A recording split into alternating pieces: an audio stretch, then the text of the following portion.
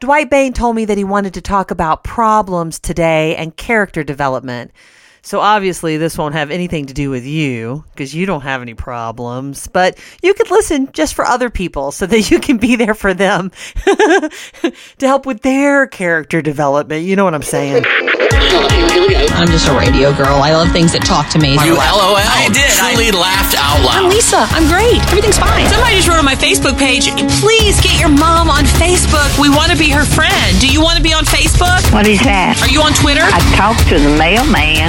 Is that Twitter? Life with Lisa Williams is like a cake. Run around in the sun. Exactly. Put a sprinkler in the yard. This is life. This is life. This is life. Life.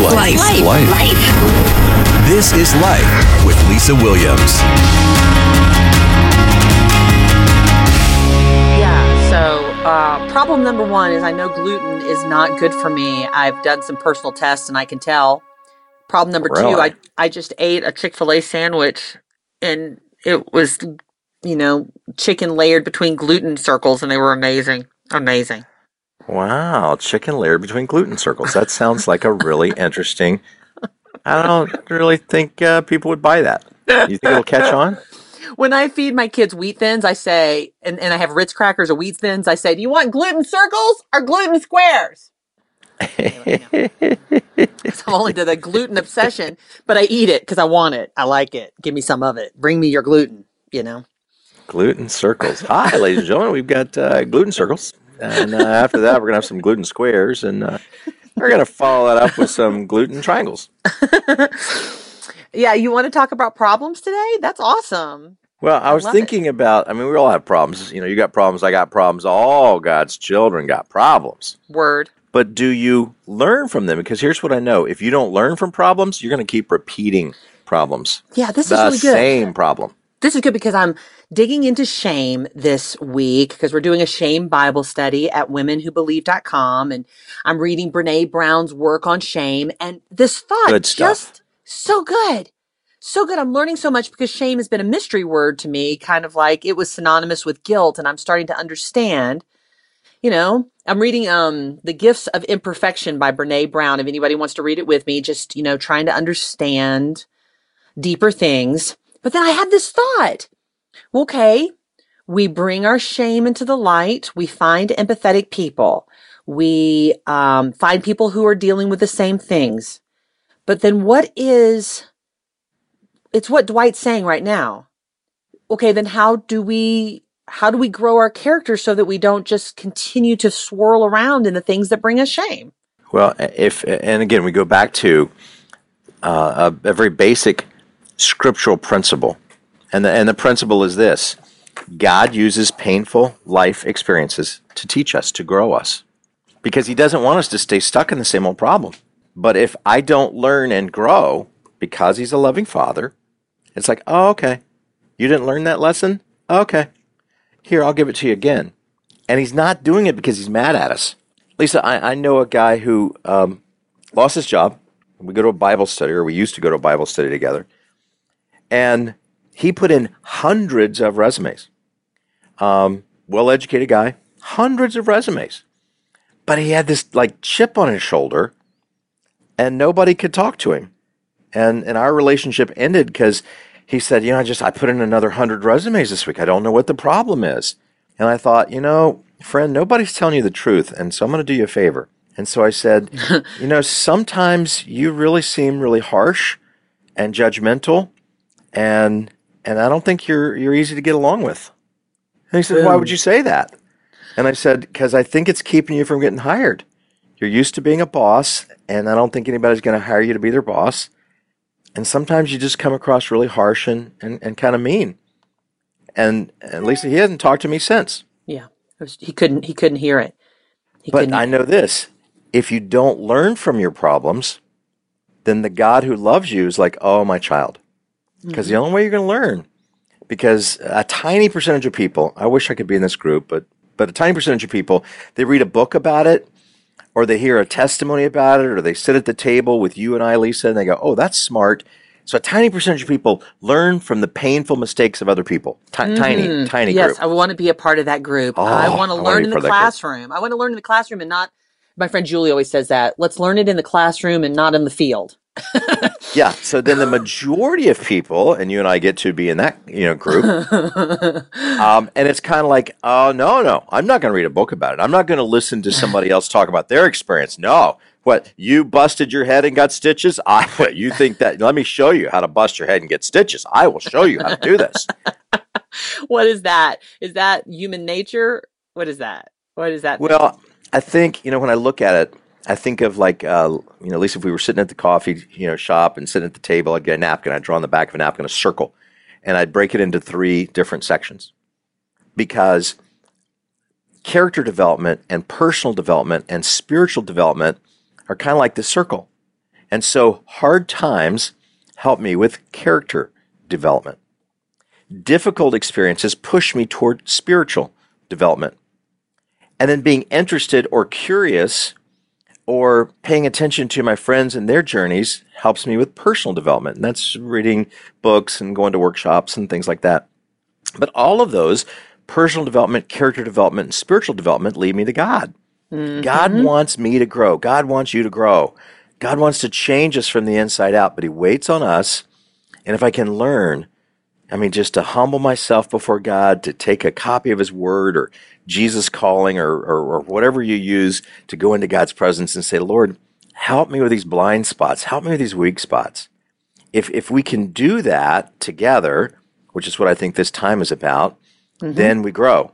If we don't do that, then we keep repeating the same problems because we didn't learn anything. And how do I know that somebody didn't learn? Simple, because when we meet again in 6 months or 6 years, they're telling me about the same problem with their job, the same problem in their whoever they're married to at the time, the same problem with their money. It always comes back. It's like, you know what? You always seem to have the same problem in your life with your family, or the same problem in your life with your job, or with your money, or with your boss. Maybe the problem, and here's where you decide who's a friend and who's not. When you say maybe the problem isn't the last wife that you married. Maybe the problem's in you. You think? Maybe the problem isn't a bad boss. Maybe the problem's in you. It seems obvious that you would, at somewhere on the journey, look in the mirror and say, "Oh my word!" It's hard to do. It's hard to do because I find that the things that I'm dealing with now have been so much a part of who I am since forever. That you don't think you have problems. Like, I don't have any problems. You got the problems. I'm fine. That's right. I'm good. He's got issues. He needs a support group. She should go to therapy. But me, I'm fine. Yeah. And it's very painful. It's also disorienting to say, oh my word, I have issues, deep issues. Oh my word. It's deeply humbling. Deeply humbling. But here's the deal. When we're able to, with humility and brokenness, and this is why I love the writing of Brene Brown and others like Steve Brown who teach on shame, is because when I'm able to get past the humbleness and the brokenness, because shame, when I'm in shame, all I'm feeling is the pain and the hurt and the difficulty, and that's all I can see. When I'm able to see beyond that to the lesson, and sometimes somebody did something horrible to me, and we say, well, why would that happen? The Bible teaches, James chapter 1, that God allows the testing and trying of our faith to build our patience, to build our character, to develop our soul. And so when I think about, well, why did that happen? I don't know why.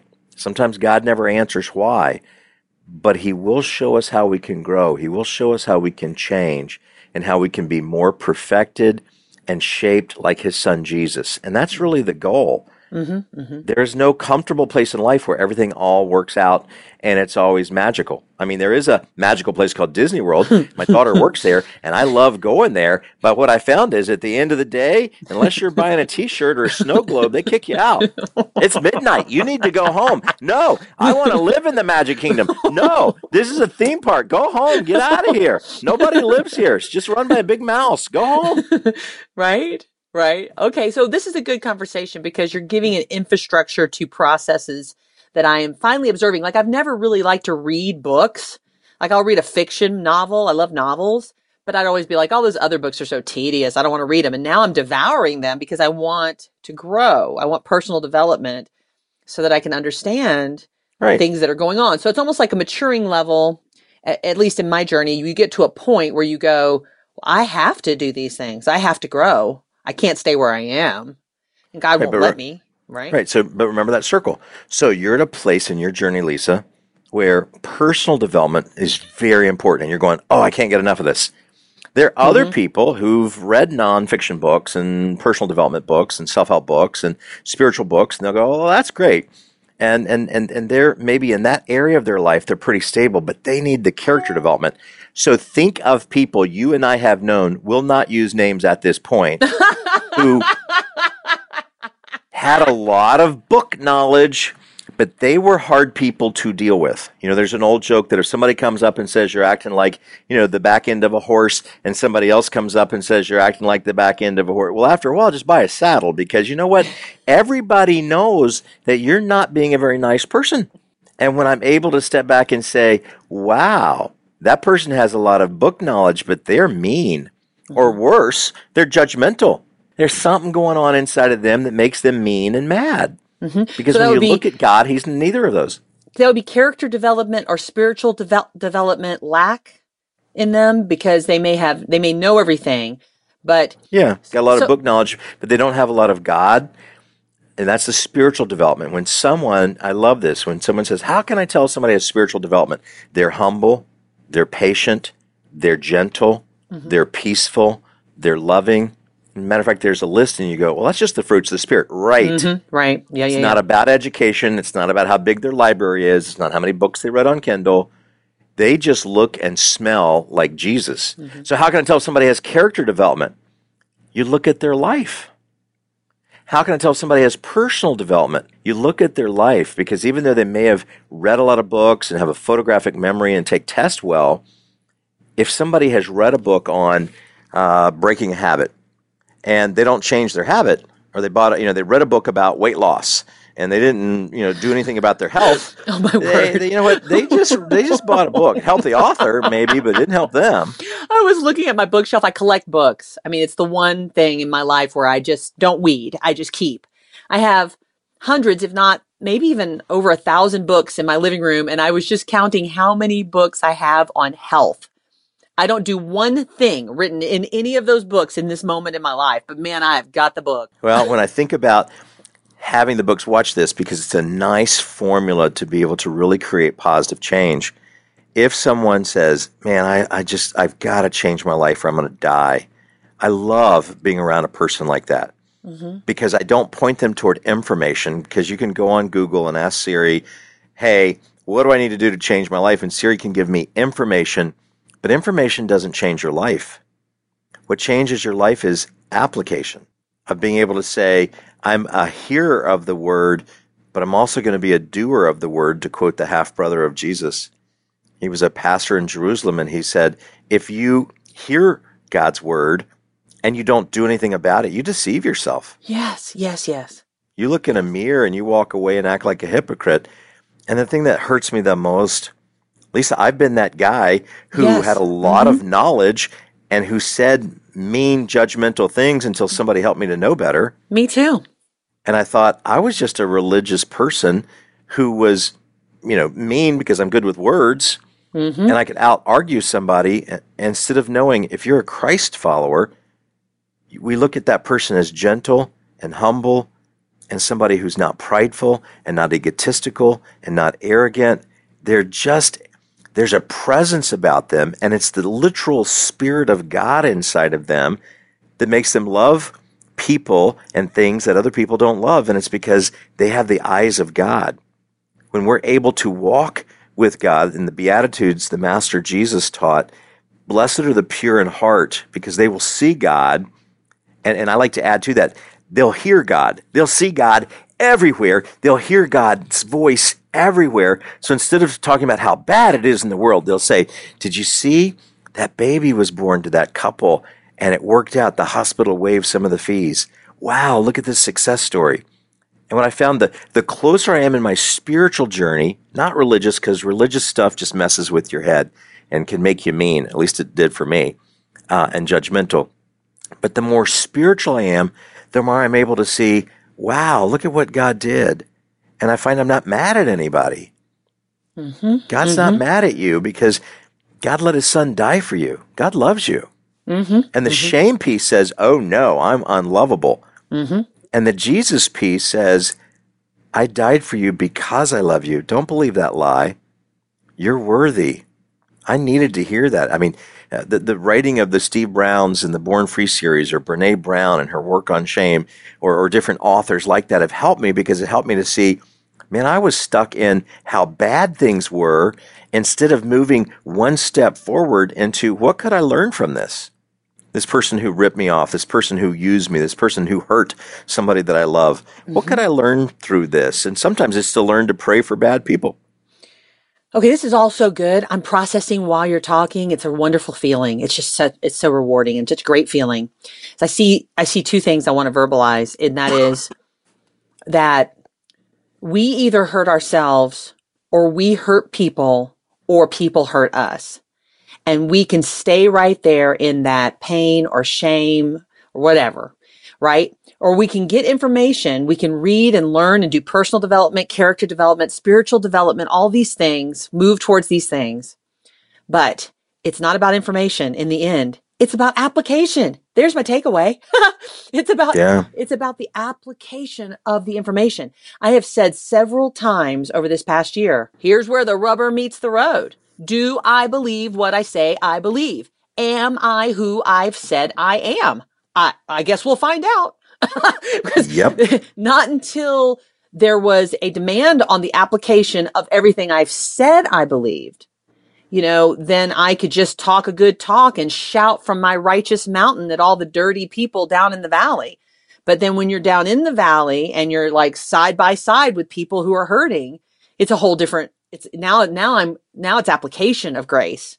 Now it's application of forgiveness. So I get what you're saying, and I'm enjoying you picking it apart. You're so gifted, man. You're so talented. You're so talented with your words and your perception of stuff. So I really appreciate this conversation.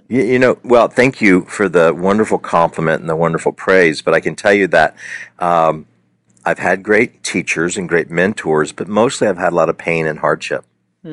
I've had a lot of painful, difficult times, and I had some wonderful guides who came alongside and said, I wonder what you could learn from that.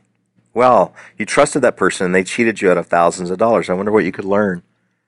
They also helped me, because they were people of faith, to say, as long as you're mad at them, it doesn't seem to be hurting them at all, but it seems to be just tearing you apart. As long as you're self-medicating with food, it doesn't seem to be hurting the person that hurt you. And the people that you love, it just seems to be mostly hurting you. Lisa, there's this thing called Ben and Jerry's therapy, and that's where you get together with Ben and Jerry and you have group therapy, and it involves one spoon, not 3 spoons, one spoon. I believe in that therapy. I have had that therapy. Me too. A little chunky monkey, good for the soul. A little fish food to feed the spiritual things inside. And my current favorite is Stephen Colbert's American Dream, because it's, I feel more American. The self-medication piece, which is part of staying stuck in pain instead of learn from pain. The problem I see in personal growth, the problem I see with people, is they don't allow themselves to feel pain, and so they never grow. Oh, man. They hide from pain with food or drugs or the next person they're going to sleep with, or the stuff they're spending their money on. And I'm not throwing rocks at anybody, because I think there's 10 commandments and I broke most of them. Yeah, me too. But God graciously said, man, you're screwed up. But let me tell you about my son Jesus, who came to rescue you. And that's why when I say Jesus Christ changed my life, I can hardly ever say it without crying, because Jesus Christ changed my life. Yep. I'm not stuck in pain. I can see the pain, but he took me through the pain so that there is growth, there is gain, but I'm not going to stop there. I'm going to sit down with my friend Lisa, or with my friend Dean, or with our other friends at the table, and I'm going to say, here's what God taught me through the pain. And we can help each other, because instead of staying stuck in pain and just keep repeating the same old problem, it's saying, I want to have the gain. I want to be able to learn something, but it's not so we can have a comfy, cozy life and hide. in a cave somewhere so we can learn something. And I believe strongly, it's my life mission, and then we go back and we help someone else who's stuck in the mud and the pain and the brokenness, to help them see it and then heal from it and then walk through it and then go find somebody to help. Thank you, Dwight. Thank you so much for being on the show today. If you would like to hear more shows with Dwight Bain, then just come to lifewithlisawilliams.com and click on Dwight's picture. #, thanks for listening.